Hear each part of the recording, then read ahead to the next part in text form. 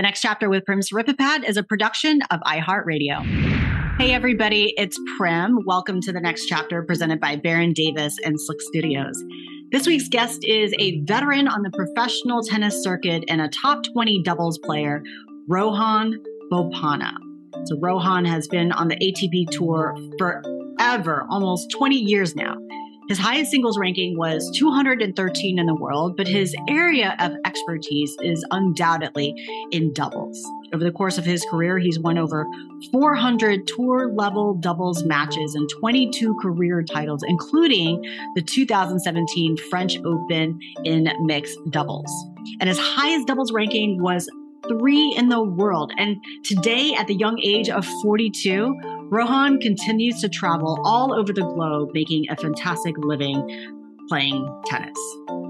Now, I recognize most of my guests are typically of the retired fashion, but this show is not just about athletes and their transition from sport. It's about their journey in sport and how those experiences shape who they become as people. And because I haven't had a ton of active athletes who are still playing and competing, I thought it would be really, really interesting to bring someone on who is in the final chapter of their career and talk to them in real time about how they are preparing for this phase. Heading into this interview, I was also really curious to hear how Rohan has been processing the recent retirement of some of his peers, including Serena Williams and Roger Federer. I mean, within a span of several months, we saw 2 of the greatest tennis players of all time walk away. And as this era comes to close, I wondered, does retirement somehow become easier when people around you, also 2 legends in the game, does it become more doable when you see them doing it? And you'll get to hear Rohan's answer to that. And you'll also notice me peppering him with tons of questions about what it's going to be like for him to leave tennis, to say goodbye, and to enter that next chapter. In many ways, I wanted to see if me just asking him tons of questions on this sometimes very difficult topic could somehow get him thinking and preparing for this inevitable transition, whenever that time comes. And because that's something that, to be honest, no one really did for me. And I want athletes and coaches and parents to know what questions they should be asking themselves and answering during what is often a very confusing and challenging period as athletes are preparing for retirement or their next phase. So, without further ado, here's Rohan Bopanna.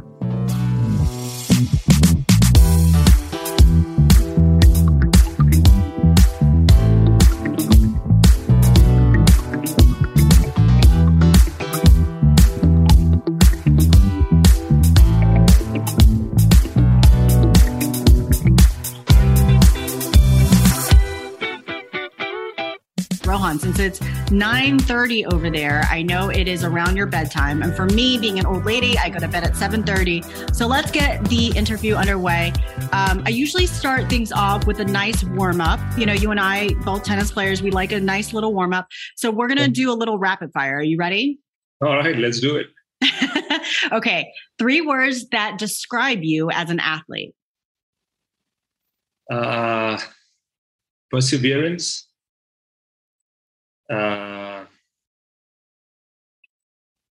Hard work, and I think enjoying. Wow, that's nice. Yeah, that's really good. Favorite sport growing up?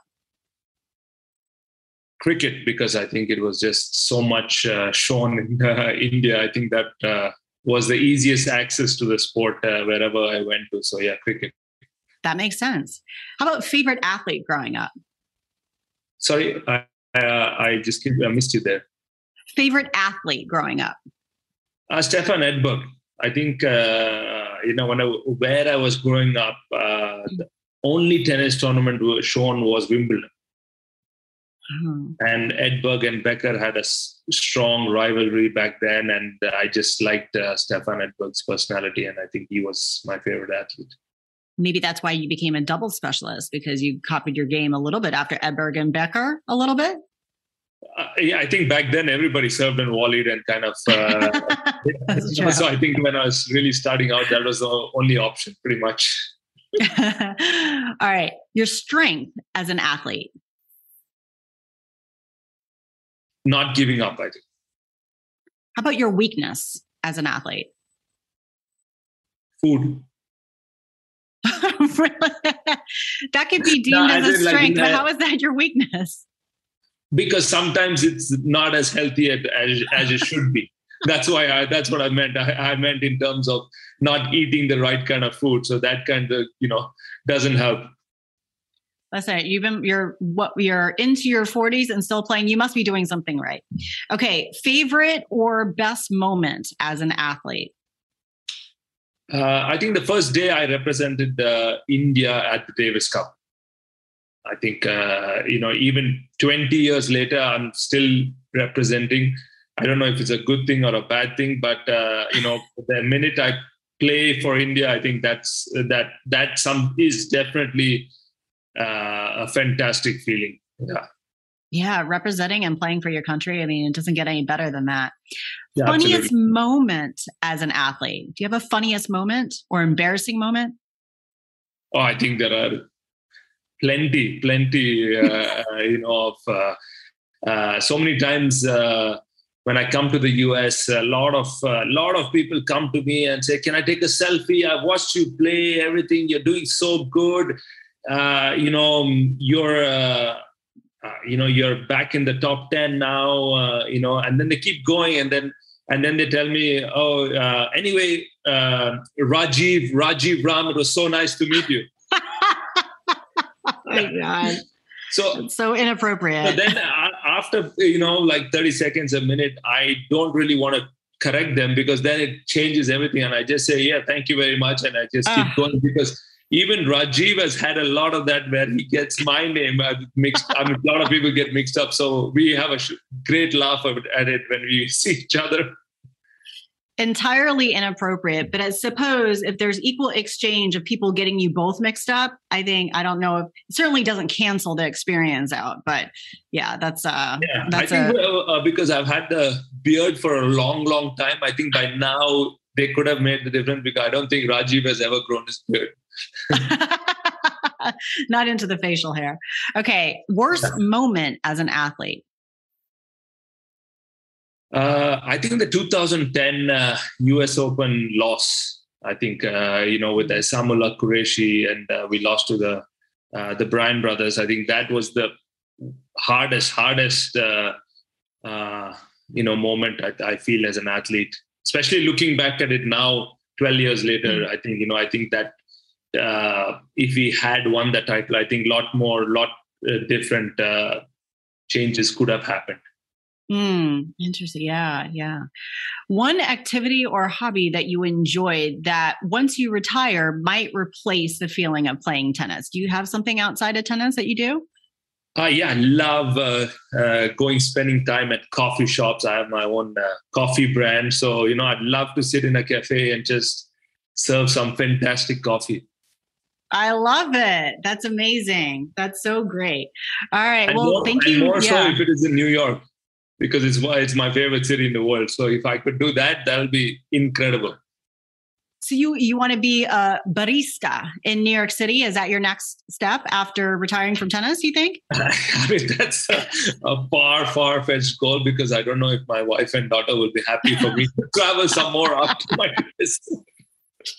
Yeah, I believe your wife would be like, traveling all over the world is fine for tennis, but then if you want to serve coffee, you could probably just do that here at home in India. She would probably have something to say about that. Yeah. And I think we have a good amount of population drinking coffee, so I think it should be fine. Well, Rohan, it's so good to connect with you. You and I got a chance to meet one another at a tennis charity event that was hosted by the Kings County Tennis League. It was out in the Hamptons over the summer. Super fun, right before the U.S. Open, and obviously, really, really cool benefit. It's charity that benefits a lot of the kids who come from disadvantaged backgrounds and uses tennis as this vehicle to access all these different opportunities and hopefully improve their lives. But, it made me think about what tennis has done for the both of us, and probably for you, because you've been playing for so long, many, many, many years after I retired. But it's pretty unbelievable if you think about all the things that tennis has offered and provided you. But when you think about that relationship, what comes to mind? I think the first thing, Prim, is like you mentioned, yes, we got a great opportunity to be part of the Kings County organization, and we got to meet each other there. And I think that itself is an amazing thing where the sport like tennis gets you to meet so many wonderful people across the world. You share a lot of stories coming in from different countries. You build a strong friendship over the years. So I think, that is the number one thing for me. I could go to about 50 plus countries today. I have a friend in each corner of those countries. And also being able to, even if I don't have to meet them, but when I go to that country, get, messages or, any ideas for them, where to go, what to do, how to go around their city or their country and what all to see apart from the regular tourist destinations. So I think that is a family which I call a home away from home, which, you have built over the years. There are a lot of players I've come through from the futures, challengers, and now playing at the highest level of, tennis. So I think that is the number one thing which this sport really brings, is great friendship, and you get to meet fantastic people. And as you're growing, there's a lot more opportunities to, come across different ideas, different things you can bring in from your background to, and how you can help the community, or whether how the community can benefit from having a tennis player, part of their program. So I think these are so many great aspects, being a tennis player, and getting to travel the world really, I think, encourages so many wonderful things. Yeah. I think tennis is such a great connector. I mean, it's not just tennis, but I mean, all sports in general. But I think what's so unique about tennis is that it is such an international and global sport. I mean, you have to travel all over the country. And that's kind of different from some of the other sports that we see, at least here in the US, football and basketball. Primarily, you're going to be traveling across the United States and not necessarily internationally. I think for tennis, I mean, even when you and I met, and because we're around the same age, I'm 41, you're 42. And just by nature of being in sport, you and I connected through just like similar friends, our buddy Nick Monroe, and just, doing all these different things. It's just, it's for me, at least, it's exactly what you mentioned about just like, it's like the home away from home, but then the home is like sprinkled all over wherever you go, at least within the confines of a tennis court and tennis racket. So I'm curious, do you think that whenever that time comes for you to walk away from the game, do you think that's going to be the thing that you miss the most? Or do you think it's going to be maybe a bit of the physical activity, the routine? What do you think you'll miss the most? I think the most is going to be, surely competing, representing your country, saying goodbye to a sport like this. I want to approach a kind of a retirement like the way I approached my career, to be present, to be devoted to it.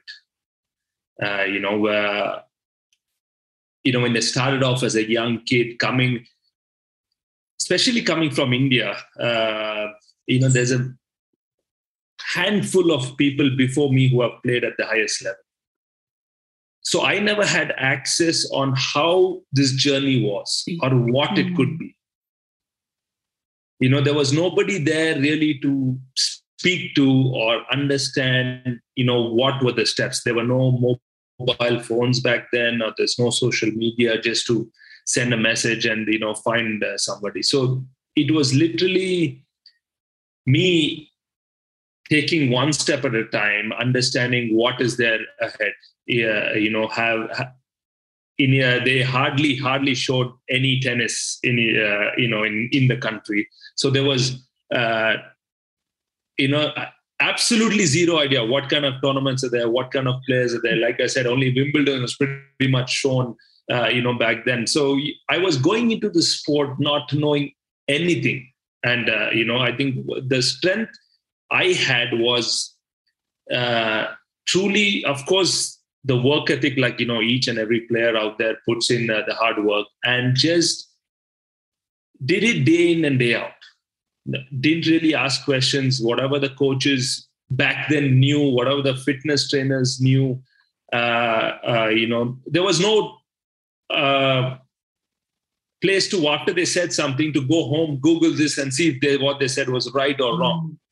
You just did what was told to you, and I did it religiously, constantly, day in, day out, and I really feel when I went to back then, my dad took me to a few academies, hoping to get like a scholarship or a lot of the top academies in India, but all the academies said I was not good enough, and they said, unfortunately, maybe try again next year, or something like that. And then there was this academy in a city called Pune, which there was a coach who came down to a place called Mysore, which is close to.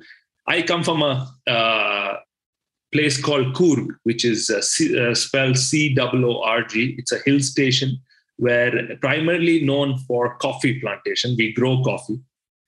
So I've grown up in a coffee plantation. So coffee was always there way before my tennis. To that sense, the coffee love, like when I was talking about it earlier. So I think so when this coach came over, my dad and went and asked him, is there a chance to get a scholarship, at the academy in Pune? Because a lot of the top tennis players back in India were playing there. So the coach said, unfortunately, I can't give him a scholarship, but he can come and join the academy, but you have to pay, regular fees or whatever. So my dad said, okay. I was, I think, maybe 14 when we decided to move to a completely new city. This was, again, so new to me because I came from Coorg, in this really, really small town, where my dad had taught himself tennis. And I feel that reading books, he had taught himself tennis, and his goal, his, whatever mindset and love for the sport he had, he wanted me to try and do that. So he taught me as much as he could. And then he said, you have to go to another academy. So I ended up going to Pune, and I was staying in one of a small hostel. I was staying in a hostel, and my dad gave me a bicycle. And he said, this is your mode of transport. So every day was about 14 to 15 kilometers. Wow. Just going in for the fitness, coming back from fitness, going to tennis, coming back from tennis. So this was just every day for good 4 or 5 years. And I was never a good junior. So I went to a few tournaments, never. So I was literally like this journey kid who was going around, losing first round, losing qualies, maybe qualifying here and there. So not really understanding, where I stood, what the journey was ahead. I didn't know, So only when I was 17, 18, I started going to a few tournaments outside India. Again, coming from India, that was another extremely hard thing, is getting visas for every country. We need visa coming to every country. So I feel, so every time everything is new. There was nobody there to really tell you, what the process was and, how everything was. I mean, today, I must say it is extremely come a long way, even though, yes, we do still need visas for every country. But for example, Europe is now, you need just a Schengen visa. You could go up to 20, 25 countries. Back then, you need it for each and every country. So I feel that is this journey, looking back at it and everything, it's how I approached my journey back then. I want to also look at retirement and see it and be present and then devote it as and when it happens, actually. Mm-hmm, mm-hmm. So really just kind of be present. But then as you were describing your journey and also being a journey player as a kid, you also mentioned, you talked about not having that blueprint and not knowing where you really stood at various points. And it sounds like tennis has given you a sense of stability because you know where you stand. It's that's the thing that's so interesting about sport, which I think can sometimes be troublesome for athletes once we leave sport, because it's so explicit. It's so clear where we stand. We know where we're ranked. We know what tournament we're going to play next. We know what time. We know if we won. We know if we lost. And obviously, life is not necessarily that simple. And then the moment you get into business, it becomes even more confusing and more ethereal. So do you feel like some of the things that you just talked about, you will miss from tennis because it's offered you a purpose or identity or sense of stability, or you know where you stand? I think the biggest thing I'm going to miss is having a routine. I think, that is something we've always had, as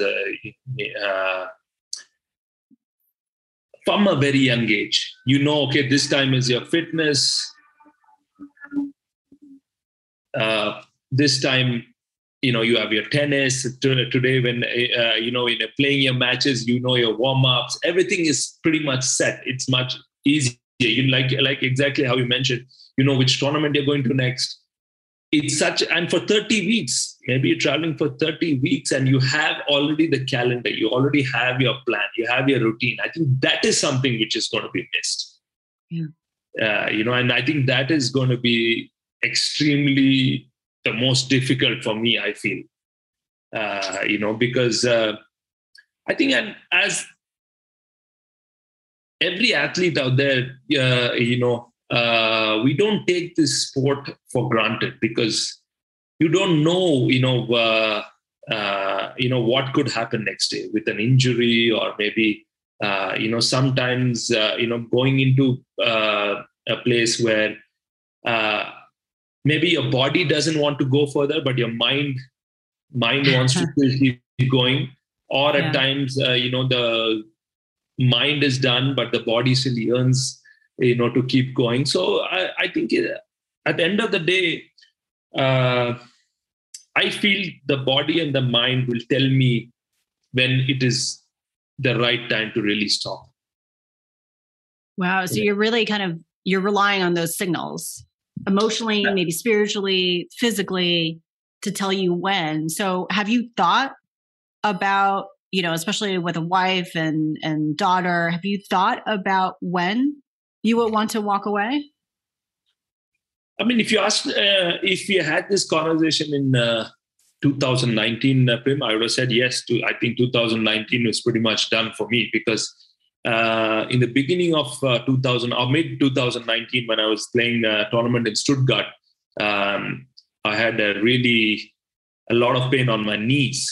So the physio there at the tournament said, "Why don't you go and do an MRI on my knees?" Both my knees were pretty bad, and so I did an MRI for both my knees, and then got to know that both my cartilages are fully worn out on my knees. Yeah, wow. So that obviously answered the question of why it was hurting so much. Yeah, with whatever I did, and so till the end of the year, I was still managing with a lot of painkillers, maybe 2-3 painkillers a day. Wow. Yeah. And then, end of 2019, I told myself, is this really worth it to go again? Because, I'm in a lot of pain, but that is where I think me as a tennis player, what has really helped me is to maybe say, okay, let's try something different. Let's try and push something before maybe having a surgery or something. So someone said, try some PRP injections or hyaluronic injections and see how it goes. So I tried that in the end of end of the year. I tried those injections. When I came back in 2020, beginning of January, I ended up winning the tournament in Doha, but I still had a lot of pain on my knees. So it wasn't like the injections were helping. So I pushed it for a few more months because I spoke to a few doctors. They said it may take a little more time to just, help or, just see how it goes. And then in 2020 March, of course, everyone went under shutdown thanks to the pandemic. Nobody was there, and during the pandemic time, I was talking to one of my cousins who does yoga, and I asked her is this something I can try? And but she told me the yoga she teaches won't really work for me. So to try this yoga called the Iyengar yoga. It's a type of yoga which specializes with a lot of props, ropes, blocks, and everything. So she said, I need to try that. So I tried to find out online on who's teaching this. And lucky enough, just a couple kilometers away, there was a husband and wife teaching Iyengar yoga. So I called them up and I told them this is the situation. Obviously, it was completely new to them because they were teaching yoga, but not to a elite athlete, who's still trying to compete and, figure out, what the next steps were. I cannot not foresee retirement back then, looking at it, but still I said, okay, let me give this a try. I'm 40 years old. There's no harm in really trying this out. So I started going 4 times a week for 90-minute sessions, and then slowly started strengthening my quads, my hamstrings, glutes, everything. And when I came back on the circuit back in September, so my legs were much stronger. I lost a lot of muscle, hence there was a lot of pain. So the legs were a lot stronger, thanks to the yoga I was doing, because I really couldn't do any other thing. I couldn't run. I lift weights on the gym. So because it used to be extremely painful. Mm-hmm. And that, to be honest, changed everything. I started playing tennis again without pain-free. I went from 3-4 painkillers to no painkillers a day, so that gave me a different perspective onto, my journey. And I feel also the yoga in some way, not only helped my knees, but also my entire body. I think aligning my body, calming the mind up. Yeah. Today, when I play when I play matches and I do everything, I feel suddenly I have a lot of time to do so many things, when the ball comes. I did not, to be honest, I did not feel that, back in the day when I was even playing at a prime level, that I felt that everything was rushed. Sometimes when you're playing 4-all, 5-all, close matches, it felt rushed and you had to do more. But today I feel that I have enough time to really see what is happening around the court and understand it. I think that has helped, this year having one of the best years for me in the past 5 years. And I think, So to coming back to the whole thing is that I see all my peers announcing, like you mentioned, Nick Monroe, also a really good friend, announced his retirement and everything. So, and a lot of people these days are asking me that. No, that's pretty much, obviously you're 42, so everybody's trying to figure out, But jokes apart, I think the biggest thing I told a lot of people was that when you start this sport and you started this journey, you wanted to be playing at the highest level. Mm-hmm. So when you are playing at the highest level, when you're competing with the best, winning titles, why stop? Mm. Because that many years, that many hours of hard work, commitment, everything you are putting in to get and to be at this journey. So I don't take anything for granted. I'm, constantly keep challenging myself on how to stay healthy, because I really feel that is the most important part. And the most difficult part surely is going to be saying goodbye to something which has given me, my journey. This tennis is such a huge part of my life. So it's definitely going to be difficult saying goodbye whenever that time really comes. Yeah, I don't oftentimes bring a lot of active athletes onto the show. Obviously, the show, as you probably see, much of it really centers around exploring who athletes are beyond sport, and particularly what happens to them as they retire. But I really wanted to take the opportunity. Of course, I want this show to be open to really anybody, not just athletes, active, present, past, whatever, but also non-athletes too. But I was so curious about what this conversation would be like, because the more informed and educated I get about this topic, it's like I'm really watching somebody like you process all of this live. And in some ways it brings me back to my own experiences of what would I say if somebody asked me about retirement? And it's funny because I the question was, when do you feel what signals, when are you going to retire? But then to paraphrase in a nutshell, you were the whole point is to play at this high level. So why would you stop now? And that was your answer. And it's true though. And I highlight that not to kind of, but really to encapsulate how difficult it is to walk away, because that is the whole point, is for us to get to that professional, that elite level. And when you're there, it is so much harder to walk away because you're there. And that, it was funny because last week, few weeks ago, I had a former Stanford and NFL wide receiver, Greg Camarillo, and he was saying, you kind of, as an elite athlete, you have to hold this hope that my body is, even when I'm injured, I'm going to be able to recover from it. I am going to be resilient. Even when I lose, even when I don't get a shot from a team, I am somehow going to make this. But it's that same belief that makes it so much more confusing of well, is this going to be the time that I walk away? Or how about now? Or do I hold out hope because what happened to you in 2019, I'm going to keep coming back.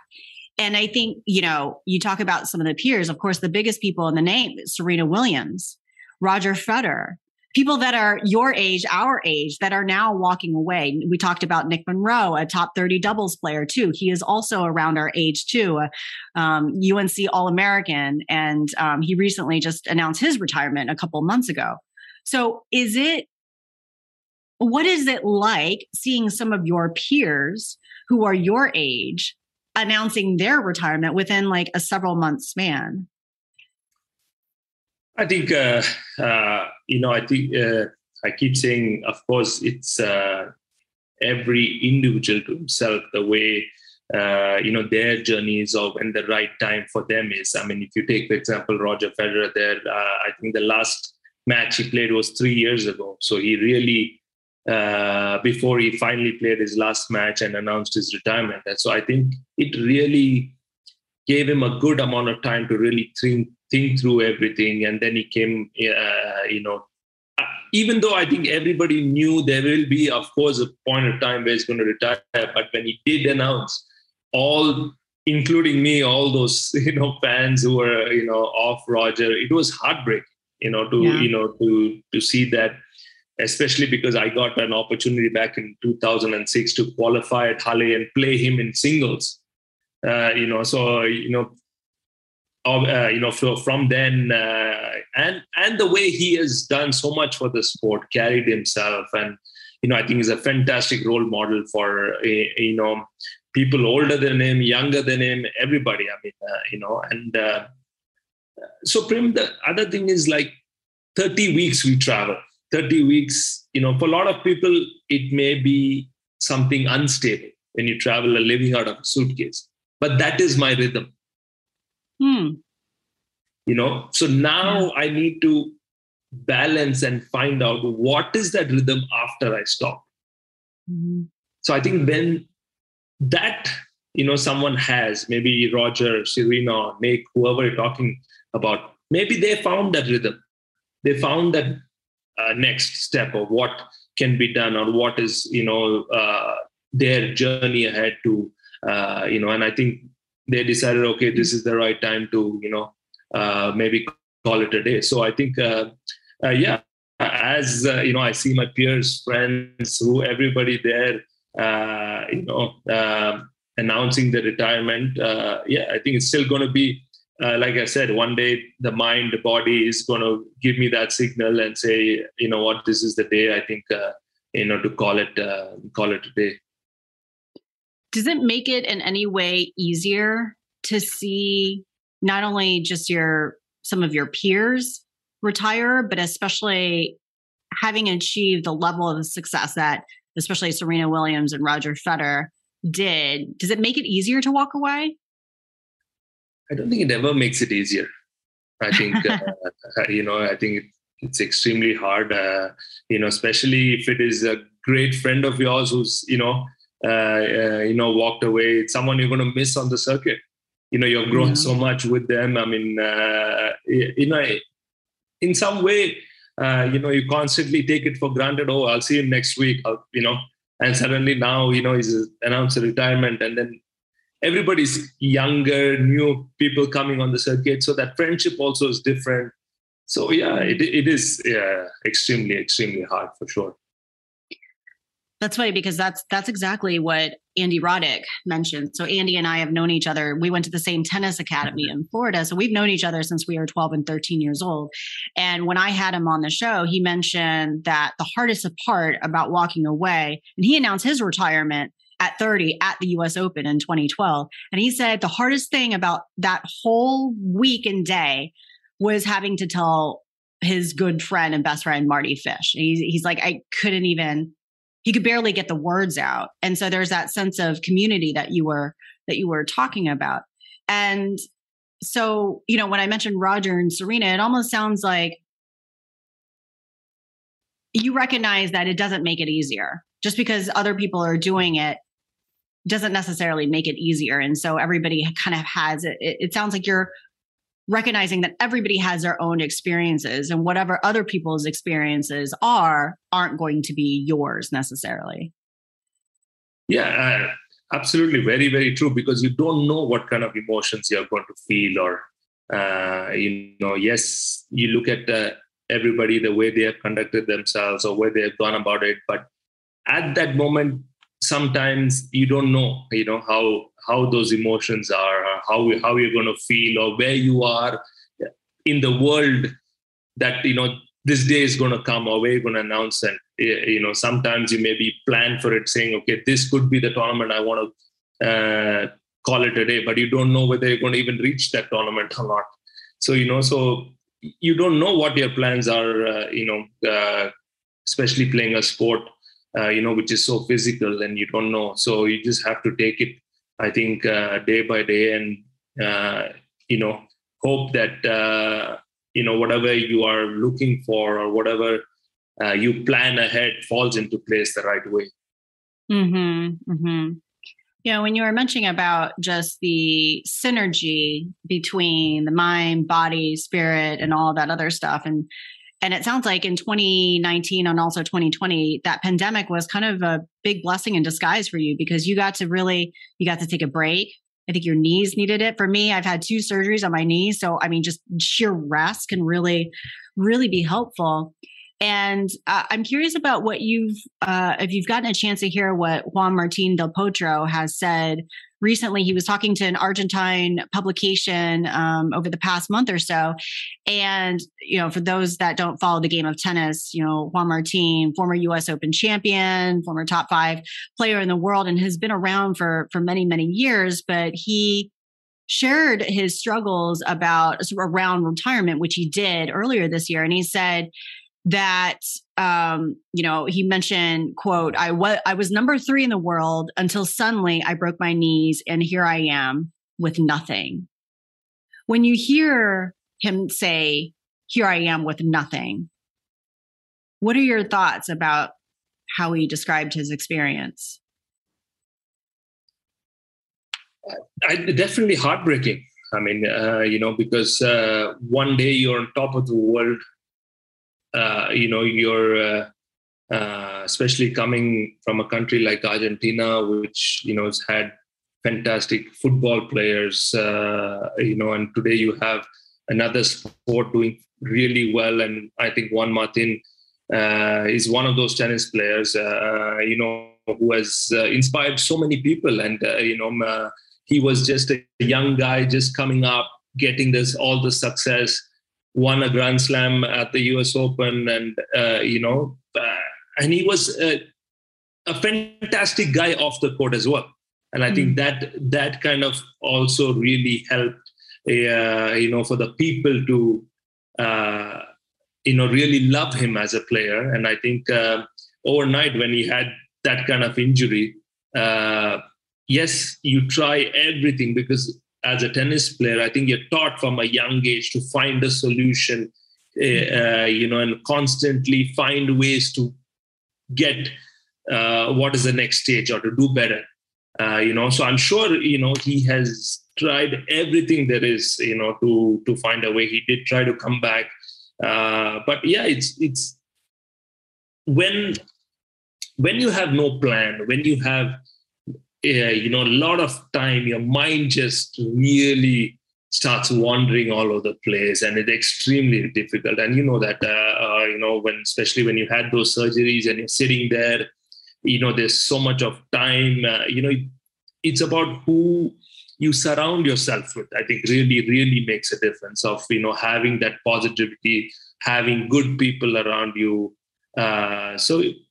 So I think, it surely has been heartbreaking, and it's, I haven't heard his interview, but I can really imagine, what the hardships he has been through, to come to a level where he is, and then, today not being able to even play anywhere close to, that kind of level, or even play on the tennis court. So I think, as we spoke about earlier, we can't take anything for granted. We just have to take it as it comes, and just enjoy the moments which you have had for so many years. Enjoy that friendships you have built over the years. And I think for me, what does I think really help is my wife is a psychologist. So indirectly, somewhere, I feel she has played a huge part, in a lot of those tough times you go through, when you're not feeling well, just to the way she communicates. I think, I tell her, I've known people for many, many years, but she meets them maybe twice, thrice. She knows more and more about them than I would have known for so long. So it's just, it's just something amazing. So I think, a lot of credit, even to her and my journey, who, to the way I've shaped my career on and off the court. Also, I think, a lot comes from her bringing that energy. And, I think so. Like I said, it's just having the right people around you makes a huge difference. Yeah. I remember you when we first met and you mentioned that your wife was a psychologist. I was like, oh my God, that's so cool. I'm like, I definitely have to have you on the show, because I just think that it does make a difference. The conversations are probably a little bit different. You do notice her ability to connect quickly with people. And I think it is just different. Like when you're communicating with somebody who is what we call psychologically minded, it kind of opens up your world in a completely different way. And so I would imagine that, just knowing that she is there, and she continues to be there, and she will also be there whenever that time comes from you to walk away, that you can kind of lean on her to just be there to support you and maybe help you navigate through some of those challenging times whenever that happens. Truly, Prem, I think it makes a huge difference. And to give you a little insight on her perspective, is that the fact she did not even watch tennis before we got, married, so everything was new to her. So when she brings in a perspective, it's completely non-tennis related. So I think that kind of really helped because she was not there really saying, oh, you missed this forehand, you should have hit it this way, or, you should have served it to his backhand, or, for example, she came from a completely different angle. And I think that really made a difference, and helped me in terms of my partnerships also, on maybe how I could communicate with, a lot of partners on how it will work, and, what can make a difference. So indirectly, I feel somewhere, it stayed with me, those thoughts of just, having her traveling with me. And, she sacrificed a few years of her journey to travel with me, to build our marriage, have that strong relationship, so because unfortunately for me, there was no work from home opportunity at this sport. We can't really do that. So I think I'm very thankful to her that she sacrificed and, traveled with me a lot, understood also what this journey needs and how this journey is. The tennis tour goes to pretty much the same cities year in, year out. Today I tell her she travels to only the cities she likes. It's not more. So I think that's great. Yeah. And she should feel that way. She's like, you're gone 30 weeks out of the year. She should, she doesn't have to go 30 weeks, and she can't because she's working, and you have a daughter. Correct. So yeah. Well, now I have to ask, I'm so curious, what kinds of things has she told you from at least from the mind of a novice as a tennis player, but and this is for me coming at it from a clinical perspective, like you don't have to know the game, or you don't have to know about sport, oddly, to know how to maximize performance. So what kinds of things has she shared with you that's been not only important to your game, but also maybe preparing you for the transition from tennis? I think this is going to be a 10th year of our marriage. And I don't think there's been one day where I've just sat across the room and just told her, this is what I'm talking about. Give me some perspective. It is just during a conversation happening, she'll maybe bring it up, and subconsciously it sits in my mind. I think obviously she knows me very well on where to really bring up, what kind of, topic, sometimes, I'm a hard critic on myself. Mm-hmm. So sometimes I'll be talking about the match, on what I could have done better, or so that is where I think she's at times plays the bigger person to understand, what are the good things that also happened during that match, or during that period, of the way, as tennis players, we look at only the minute details of where it could have been better or what can be done, but never really look at all the amazing things, what has happened in that match, so not, like I said, not tennis coaching, but just the way my body language was, or the way I was walking, or whatever it may be, and also at times of when I communicated with the partner, it should have been maybe in a different way. If I told her, this is how I mentioned something to him, so she would say, okay, why don't you try it in this way? And see if this works, or it gets conveyed better to, in a way. So then it, I sit back and think, oh yeah, that could be the, maybe the better way, or, what I did was probably not the right way to go about it. So not, like I said, it's not never really sat her down and said, okay, what, I need a session here today. So indirectly, I think in a lot, many ways, it probably has worked, but never really as a personal psychologist or anything. Sure. Yeah. No, there would be a lot of conflict of interest there, and probably a lot of marital issues as well. Yeah. I don't think she would do that, for sure. Yeah, my husband definitely doesn't want to be psychoanalyzed, nor do I really want to. That's for my clients.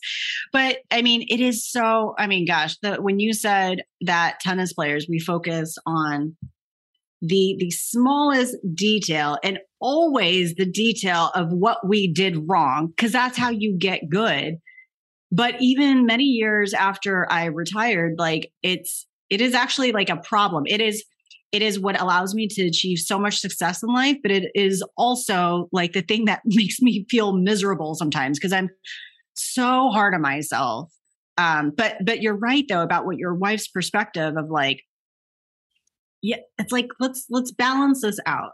Yes, you can be hard on yourself and you can focus on the things that you can improve on. But you can also focus on the things that you did well, and it's okay to do that. And so it sounds like maybe even when that time comes for you to retire, rather than focusing on all the bad, my body falling apart, time is over, this feels awful, you were also able to kind of like savor and appreciate this experience along the way and like all the gifts that it offered you. Does it feel, am I kind of processing that right? Absolutely. I think you're spot on there. I think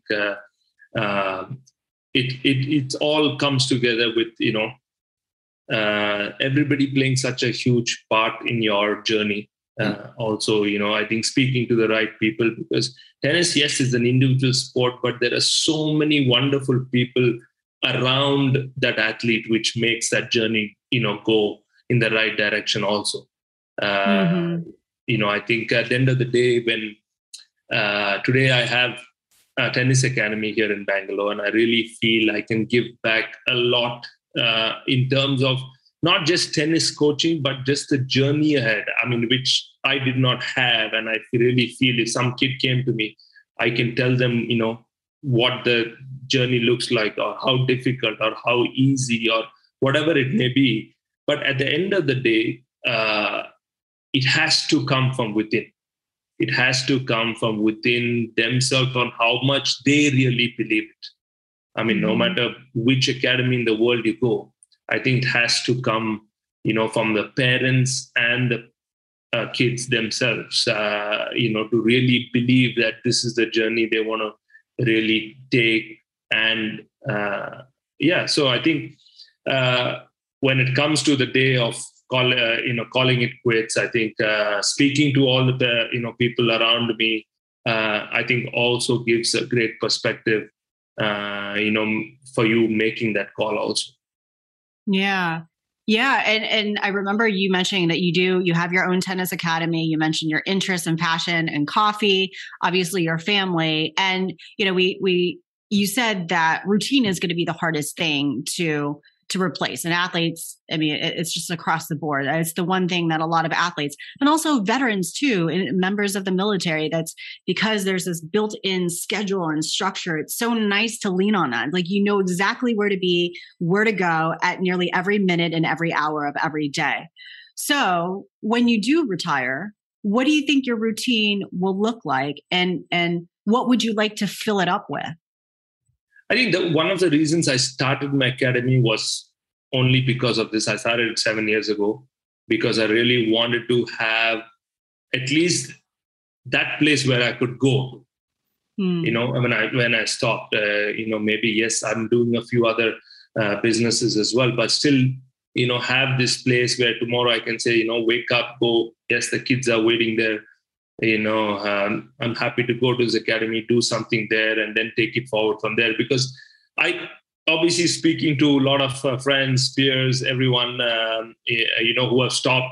Then they said it takes them good 6-8 months to understand what's happening. So by then, your mind is just overthinking everything and trying to figure out what's happening and what are the next steps.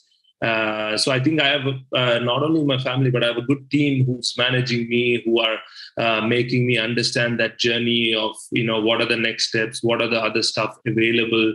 I think tennis will still be a huge part of my life. I mean, whether tomorrow it's academy or maybe, whether it could be commentary, whatever it could be, but I think tennis will still be huge, part of, my career. I feel I don't want to, completely go away from it. And, whether I even get to travel to maybe watch a few matches, watch the Grand Slams or, a few Masters series, I would still love to do that because travel again is also something which is, been such a great part of, my journey. So these couple of things I would love to still have, but I've not really jotted it down to be say, okay, this is it. I'm happy if I open a coffee shop, even going there from 9 to 4, as long as I know Monday to Friday, okay, this is kind of my routine. Not waking up on Monday thinking, oh, what am I doing today? Then what am I, So I felt, a little bit of that when the pandemic happened and you're sitting at home and nothing really to do. Your mind is just constantly active, trying to figure out what really to do. I think what really helped was we had a daughter in 2019. So that took the mind off in a big way that, having around and, your date kind of just goes much quicker, I feel. It definitely does. Yeah. So she was around 1 year old at that point. Just about May. She was born 2019 May. So she was not in 1 when the pandemic. Yeah. Wow. Yeah. Well, that's a good time to be available for kids because that's how old our little guy Tyson is. He's 14 months right now. And so, I mean, he's just grabbing and crawling and trying to walk and knocking his head on things. You really have to be there for the kids in every way possible. So that certainly kept you busy, it sounds like. Yeah, absolutely. I think it gave, and during that time, my wife was extremely busy. So I think she was working. She was the only one, working a lot during the pandemic because no one else really had work. But I think a lot of the psychologists were on demand, and a lot of people needed their help. So she was busy. So it was nice to be around and give her that little break as well. From all the majority of the time she spends with her daughter, when I'm traveling and being away. For some of the tennis players, we've lost, I want to say lost, at least from a tennis perspective. I mean, Serena and Roger and the Juan Martín del Potros and the Nick Monroes of the world. I mean, they'll always be around, and that will be fun to watch them as they kind of go into the next chapter of their lives. But from a tennis perspective, we had to say goodbye to a lot of them. What do you hope for them as they leave the game of tennis? I think still very much be part of the sport in some way. I think they have changed the sport and helped the sport in many ways. I mean, to add to the list also were the Bryan brothers, retired a few years ago. And, they have done so many wonderful things to the sport, not only on the tennis court, but off the tennis court as well. So it'll be really amazing to have them continue with, what they have done for the sport and really help build the sport because, I think tennis is such a global sport. I mean, not only even you're playing the sport, you're traveling different cities, different countries, different surfaces, different tennis balls and different events because depends which company is sponsoring the tennis ball. So there's so many variables and to all this, and despite all that, these guys have achieved so much. I mean, and done so much, and all their fans across the globe. So I think it'll be nice to really have them also, be part of tennis in some way, whether it is, coming to the tournaments, even I think just having them around, lot of the people get inspired just, watching them there, so I think, I think, so I'd love to, see that they do, be seen in all these places. And I think, share so many of their journeys, and talk about it. I think, there'll be many young kids there who'd love to listen, and their parents also love to listen to their journey and, understand and what it really takes coming in from, from the US, from Switzerland, from Argentina, whether, and still playing this sport, everybody coming together, but having different journeys across, from the globe, different parts of the world. Yeah. So it sounds like you almost wish that even if they are ending their athletic careers, but you hope that they don't necessarily have to say goodbye entirely to the game of tennis, because that relationship, like, you can still be involved in different ways. And I think, and we kind of saw that in Roger Federer's retirement and goodbye letter. I forgot what the last line was. I actually made a social media post about it, but he kind of said, and to the game of tennis I love, he said something like, this is not goodbye forever. Or, he basically alluded to the idea that I'm not really saying goodbye. It's just, the relationship is going to change. And there's that acknowledgement. Yeah, no, absolutely. I mean, one of the examples is Stefan Edberg, who I always looked up to. I didn't in my wildest dreams think that I will get to meet him. And not only meet him, in 2011, I was playing doubles with Aisamullah Qureshi from Pakistan, and we were playing against Roger Federer and Stanislas Wawrinka, and Edberg was coaching Roger back then.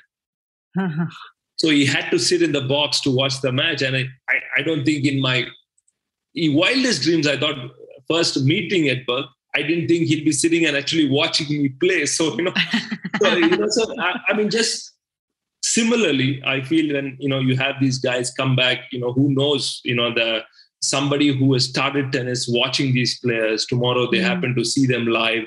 It just makes that much more, an experience so much more better for everybody out there. Mm-hmm. So then my next question would be, what do you want for yourself when that time comes to walk away from the game of tennis, one that you love so much?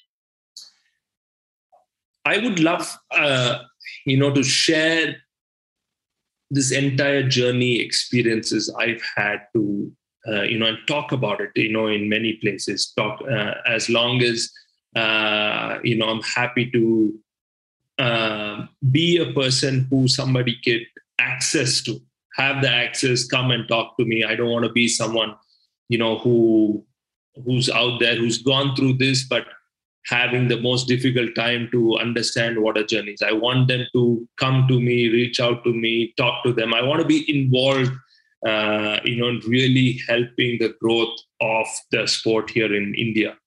I feel we have a really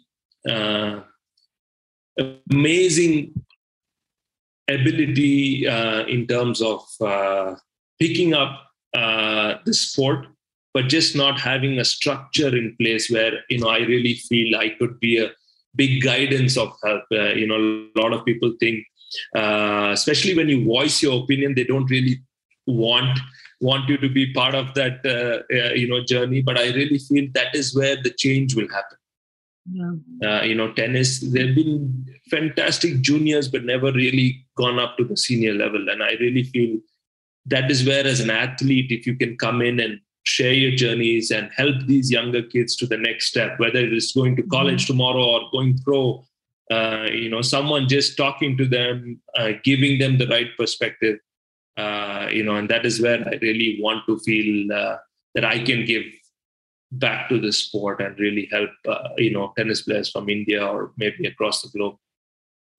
Well, it certainly sounds like you have a tremendous passion to giving back to your community in India, because it gave so much to you, and that's where it all began. So, and that's great. It sounds like you've really planted the seeds for your next chapter. And as we kind of just wrap things up, I appreciate you so much just coming on and getting to know you more, getting to know more about your athletic and personal journeys. But I'm curious if the questions that that I posed today and that we explored, have you talked about these things before? I'm just curious what the experience was, because it's not often that we talk with an active player and they're like, wow, we're talking so much about retirement right now. Like, is this something I really want to do? I don't think publicly I have. I have, I think this may be the first time I'm actually speaking so much about it. Otherwise, like I said, everybody talks about it and it's just maybe 30 seconds, a minute, and then it's done. But yes, just talking about it. Also, suddenly my mind is thinking, what are the things? Is it really something? What I'm going to do or what's happening? Yeah, it's constantly now playing in my head. Also, of course, yeah. That is so interesting. And the reason why I asked that is because, in some of the research that I am doing, my whole aim as I'm going through this, my doctoral program is really to create a program, kind of like a curriculum and program and also service for athletes, but maybe veterans as well, or anybody else as they're going through a transition. And the reason why I wanted to bring you on is because no one really did that for me when I was playing tennis. I mean, there's always that thing of okay, what do you want to do? But no one really talked about hey, I just want to give you a heads up, this thing, you're going to have to say goodbye to this game that you love so much. And no one ever talked about that relationship. And so I think even just having a conversation and then for you sharing your experiences and opening up for others to hear about what it's going to be like and also get some ideas about what is my next chapter going to look like. I mean, this is what it should feel like. This is what it should be like. It might be confusing. It might be even just cumbersome. You're I don't really have all those answers, but that, I appreciate you coming on and just being so brave and even being able to talk about it because it's not an easy topic. No, I think, Prim, really thank you for doing that because I feel it's, maybe sitting in a session when somebody's really asking you something and, you coming out and really thinking about that. And, like you mentioned, I don't think there's anyone out there who really talks about this or makes you even think, okay, how I should plan about it or how I should go about it, so it's amazing that you're doing this. And I think so many wonderful people will benefit, even listening, to all the wonderful people you have had on the show. And, so even for me, like I said, it's the first time talking publicly about it. So it's nice in a way when, and I'm sure I'm looking forward to hearing myself on, what I've really said, and and then understanding whether what I should do or I shouldn't do going ahead. No, I mean it's all authentic, and that's the most important thing. And thank you for coming on the show. Wish you the best of luck every single tournament that you're going to be playing in for the next however many months and years, and, enjoy the ride. And then also, maybe you should drop some plans for Rohan's, your coffee shop in New York City, by maybe Midtown where, everybody always stays, the players and media always stays for the US Open. That could be your target audience. I mean, the audience already there because I've constantly given them coffee beans when I'm traveling. I've constantly traveled. So they already know that part of my side. So yeah, absolutely. I mean, I should maybe sit down and look at that because I really feel Midtown Manhattan is definitely the right spot to be at. Yeah. All right. Well, whenever that happens and whenever you open, I want the invitation. But Rohan, thank you so much. Thank you so much for coming on the show. We really appreciate it. Thank you so much, Wim. Thank you so much for having me. And, really wonderful you're doing this. Thanks a lot. My hope is that you got a glimpse of what a conversation could sound and look like in preparing an athlete for their transition from sport. Rohan is right, and that these types of conversations typically happen in passing, or they're just avoided altogether or pushed aside and not given the time and energy it deserves. And understandably so, because as a professional or elite athlete, your job is not to prepare for the end. It is to prepare for the next game or match or tournament. But it is also important to point out that just because you are thinking of what you will do next does not mean you're not dedicated to sport. Those things don't have to be mutually exclusive.